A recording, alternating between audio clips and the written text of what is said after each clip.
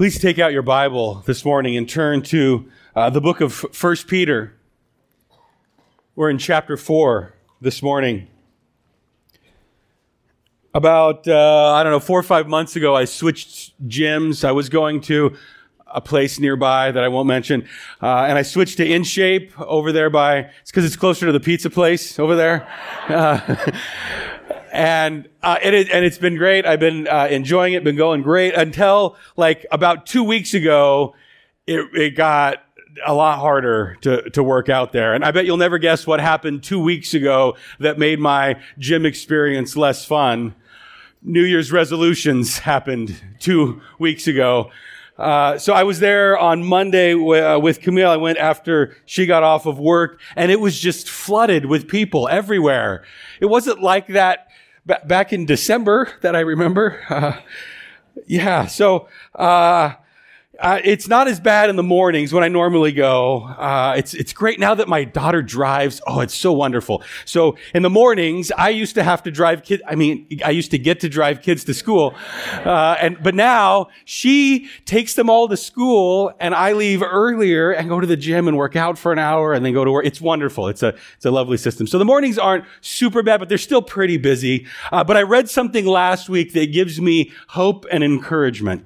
I read that the average New Year's resolution only lasts until, anybody guess what date? Like you think March, maybe February? No, January 12th is that's how long the average. And today is January 12th, right, which is great. So you guys can quit today and you'll be normal. So that's encouraging. My hope is that when I go back to the gym on Monday, it won't be quite as bad. My own personal New Year's resolution for this year was to actually take a day off. 'Cause Fridays are supposed to be my day off, but the kids are in school and Camille's at work. What am I supposed to do? Just stay home and do housework? I don't want to do that. So I like to come into my office, and it's nice and quiet because Tori's not here. No, I think she heard me say that. And I can read, and I can work on other things and write. And I have kind of an awesome job. I don't know. I don't want to brag, but my job is wonderful. And so I like working, and I don't feel like it's work to work. And so I tend to like to come in on Fridays and do different things. But I do have a house that I should probably do some things. My wife's got a list of projects that I should probably get to. And I do have a mom and a mother-in-law that have houses that I could probably do more to help them with. And so I need to try and take more time off. Don't ask me where I was this last Friday. I didn't even make it to the 12th. I was here working. But I can explain. My daughter had a tournament, and so I had to take other time off, and so I was making it up on Friday. But I promise that's probably not true. I should probably just make a New Year's resolution to stop eating sugar or cut carbs. That would probably be easier for me than taking a day off. I don't know why we end our New Year's resolutions so quickly. I don't know what it is about New Year's resolutions that only makes them last for a couple of weeks. Probably it's because changing the way that we live really is genuinely difficult. Because unhealthy patterns and habits are so easy to fall into, and establishing new healthy patterns takes a lot of time and a lot of effort and a lot of discipline. It's hard because sugar tastes so good. Bread is wonderful. But part of it's because we lose sight of our long-term goals when faced with these momentary temptations. And it's easy to slide back into doing things that we used to do. First Peter here, Peter is writing to Christians just to remind them of who they are and who they belong to and where they're headed. It's to remind them that they're different now. That the way they live should be different now. In light of who we are, the fact that we are connected with Christ, we belong to God, we're His children, and we have this hope of heaven ahead of us. In light of all of that, how we live every single moment of our lives should be different. And here in this book, we see that same theme over and over again. Here in chapter 4, he's really going to spend a lot more time with what exactly does that look like? What does that mean? How do we live for Christ in practical, everyday ways? And a lot of it here is, again, remembering that we are connected with Christ. He spent a lot of time talking about that in chapter 3. And part of it's not going back. Don't go backwards. Look at 1 Peter chapter 4, verses 1 through 6. Follow along with me. It says, "Therefore, since Christ has suffered in the flesh, arm yourself also with the same purpose. Because he who has suffered in the flesh has ceased from sin, so as to live the rest of the time in the flesh, no longer for the lusts of men, but for the will of God. For the time already past is sufficient for you to have carried out the desires of the Gentiles, having pursued a course of sensuality and lust and drunkenness and carousing, drinking parties and abominable idolatries. And all this, they are surprised that you do not run with them into the same excess of dissipation, and they malign you. But they will give an account to him who is ready to judge the living and the dead. For the gospel has for this purpose been preached even to those who are dead, that though they are judged in the flesh as men, they will live in the Spirit according to the will of God." And this really here is a continuation of chapter 3. And Peter points back to what he's just said about the suffering and the sacrifice of Jesus. Remember, we talked about that last week. Jesus knew that his upcoming suffering had a purpose, understood clearly what God's purpose was in it, to reconcile us to God. And he knew it was going to be real. It was going to be painful. It was going to be difficult. But he also knew that it was going to be worthwhile, that in the end, it was going to accomplish this perfect plan that God had. Christ lived with this sacrificial purpose in mind. He knew why he came. His desire was to fulfill the will of God, and he willingly sacrificed out of this heart of love and obedience. He suffered unfairly, right? He suffered as an innocent man, but willingly sacrificed for us. Like Peter's writing to people who are suffering a little bit, and he knows that they're going to face even more suffering to come in their lives.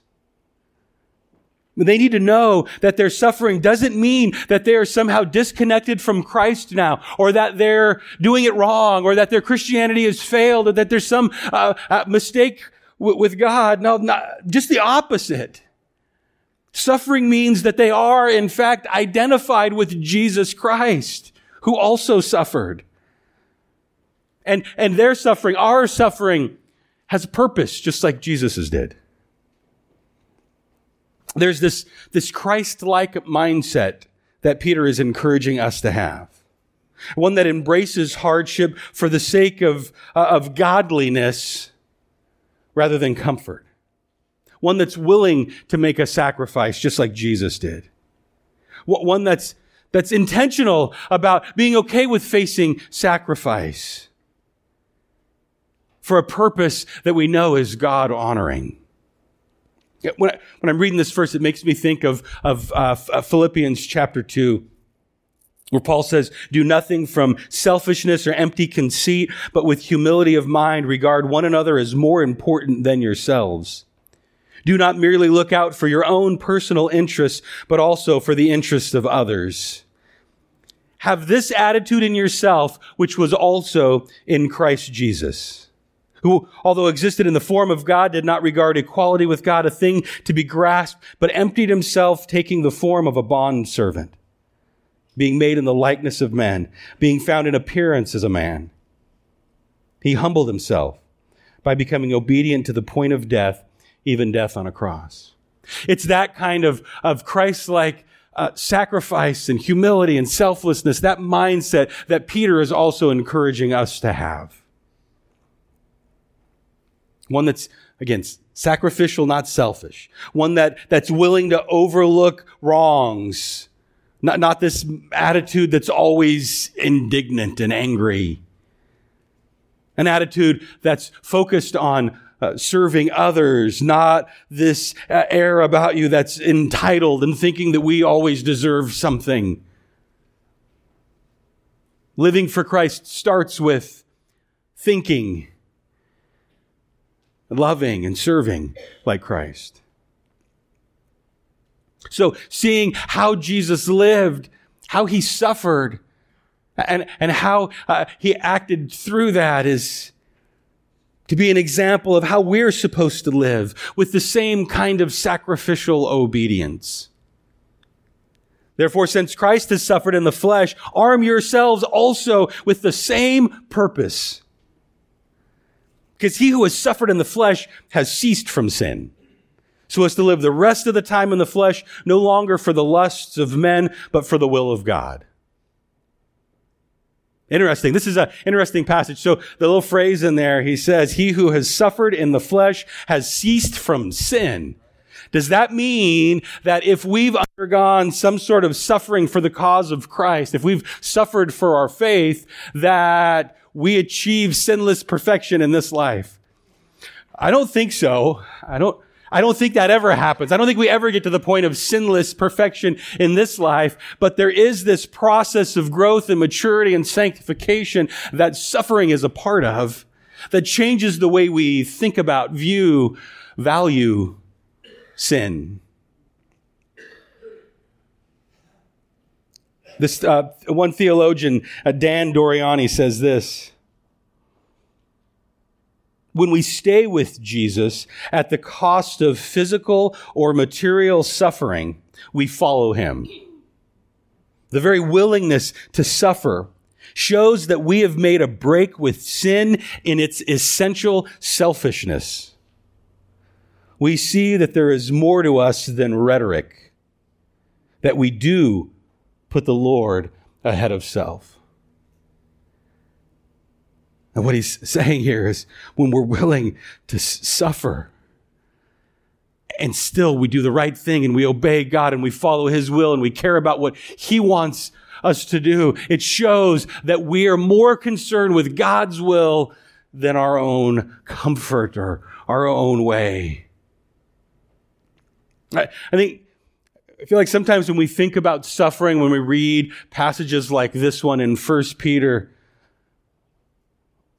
we got this mental picture of someone who's like being stoned for talking about Jesus, or someone who is like in a foreign country that's not allowed to practice their faith and gets arrested, or maybe this only applies to people in other countries or during Jesus' day or missionaries or something. But there's this very real, daily, almost average kind of suffering that we'll face. There's times when we're faced with situations in our life that are tough and uncomfortable and painful and messy. And it'll require us to make a choice. What are we going to do? Are we going to do the thing that God says that we should do and follow his word and his will? Or are we going to do the thing that seems like it would bring about the quickest comfort and resolution, even though we know that might not be what God wants us to do?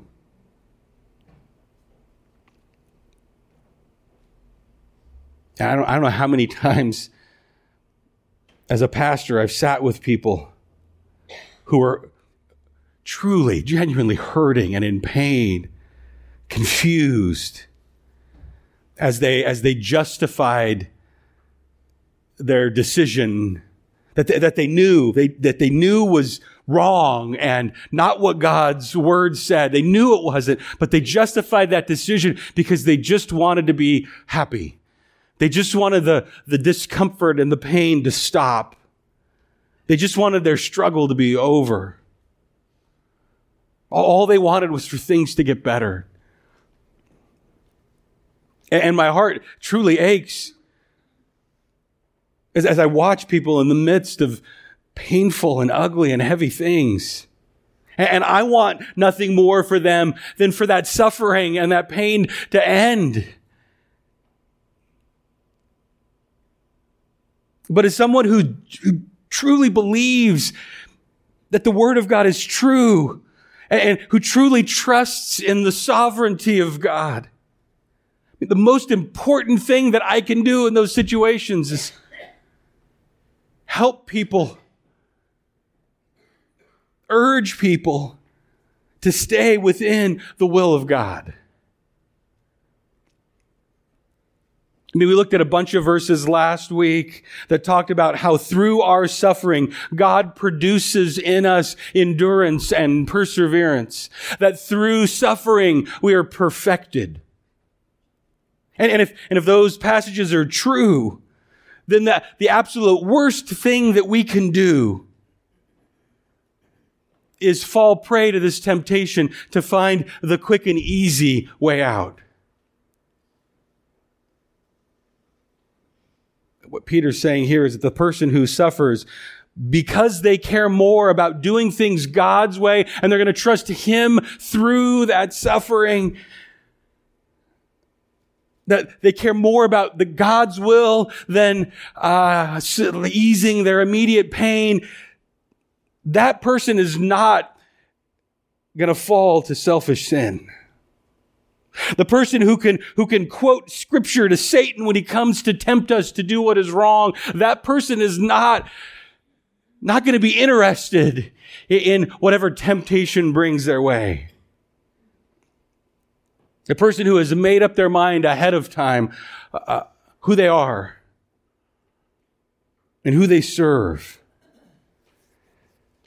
that person has ceased from living this lifestyle of sin. Like it says here, that person will live the rest of their life no longer for the lusts of men, but for the will of God.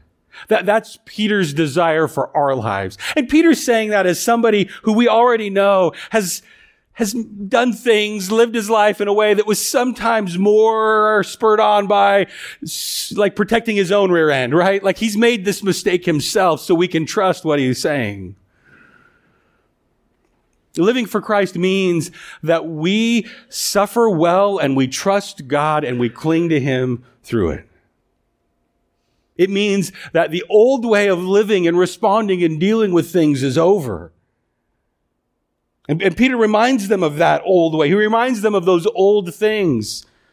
I think in an effort to remind them again of who they are now, in order to show just how different they are now. He points to those things that showed how we used to live in this rebellious way. Verse 3, for the time already is past is sufficient for you to have carried out the desire of the Gentiles, having pursued a course of sensuality and lust and drunkenness and carousing and drinking parties and abominable idolatries. In all this, they are surprised that you do not run with them into the same excess of dissipation, and they malign you. But they will give an account to Him who is ready to judge the living and the dead. Now here I think he's addressing an actual problem. Christians felt bad because other people were bad-mouthing them and mocking them and making fun of them. But what he's saying is, listen, your rebellious, idolatrous days are over. That's not who you are anymore.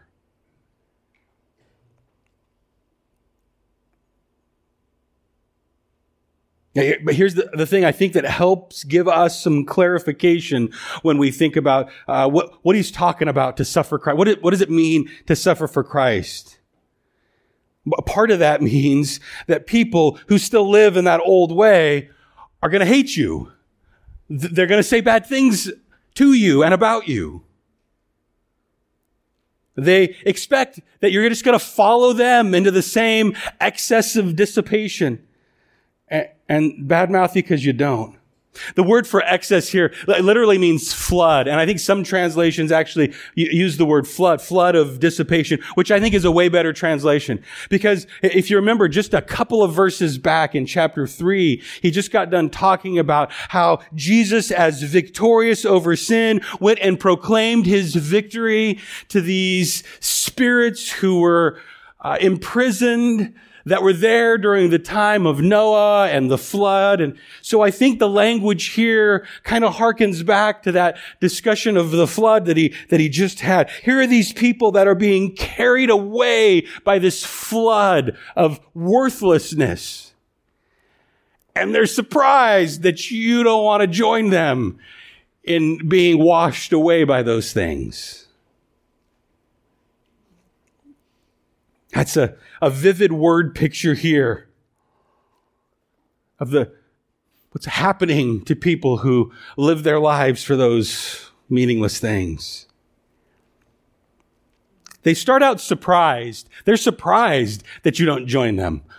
Really? You don't want to do the same? We used to do those kinds of things all the time. What do you mean you don't want to hang out anymore?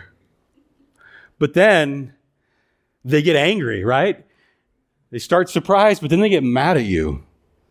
It says they malign you. And in Greek, that word is blasphemeo. They blaspheme you. They speak evil of you. They slander you.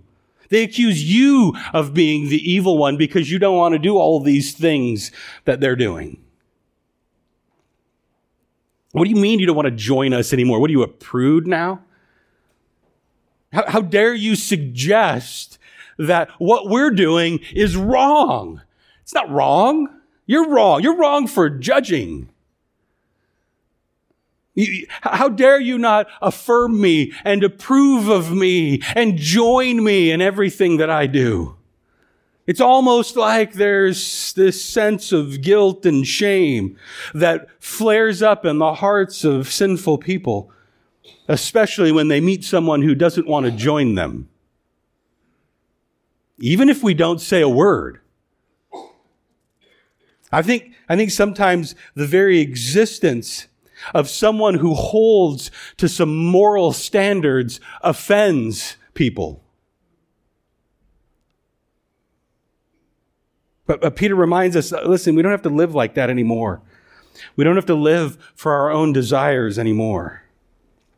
We live for the will of God now. And we care more about what God says than what others think, what others say, what they call us.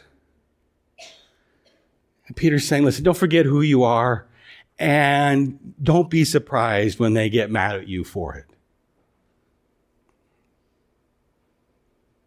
So, again, he's reminding us of who we are and who we belong to.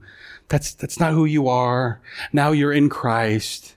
And he reminds us of where we're headed, right? And why do we live differently from sinful people and our sinful past?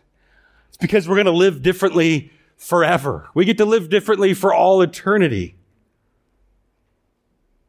They will give an account to him who is ready to judge the living and the dead, for the gospel has for this purpose been preached even to those who are dead, that though they are judged in the flesh as men, they may live in the spirit according to the will of God. Again, it doesn't matter what the judgment of others is here in this life. What matters is the will of God. And ultimately, his judgment is the one we should care most about. And God's will, God's desire is that we would live eternally with him. And God will rightly judge people, everyone, all of us. We don't worry about what they do or what they say. Instead, just preach the gospel. Just tell them about Jesus. Just point them to him. Preach to everyone, everywhere. There's a God who saves, and there's a God who loves, and there's a God who forgives. And that's the purpose of our existence. There's more to why we live. There's more to why we exist. It goes beyond just sex and partying and happiness and drinking. And there's this holiness and this righteousness there's this perfect God who's going to call us into account. There's this God who has an eternity waiting for us. So don't be intimidated. Don't be tempted. Don't be surprised by people who are still living in darkness. That's all they know. Don't treat them with anger or scorn or judgment. Instead, preach the gospel. Show them Jesus. Proclaim Christ. I think the last part of verse 6 here is intended to encourage us. Stay faithful and strong. It'll be worth it. You will live according to the Spirit, according to the will of God. Don't abandon your resolve to honor God like it's just another New Year's resolution, like you're cutting carbs or you're going to the gym. No. Stay faithful to live for Him every day of your life. Let's pray. God, I do thank you for your word and for the encouragement contained within. God, sometimes it's hard in this world to be different, to stand out, and to be salt and light. But God, that's what you've called us to. Help us to not forget who we are, that we are different than we used to be. Help us not be frustrated or discouraged when people are upset at us because of that. Lord, help our desires to not be about pursuing our own selfish lust, but your will, God. Help us to do the things that we know you want us to do. Help us to live a life that is Christ-honoring. I thank you, God, that we can. Thank you that we're free from sin. Thank you that this salvation that you give us through Jesus isn't just this someday fire insurance when we get to heaven kind of thing, but it's an everyday we can live differently because of who we are in Jesus Christ. We praise you for that, God. Thank you. In Jesus' name, amen.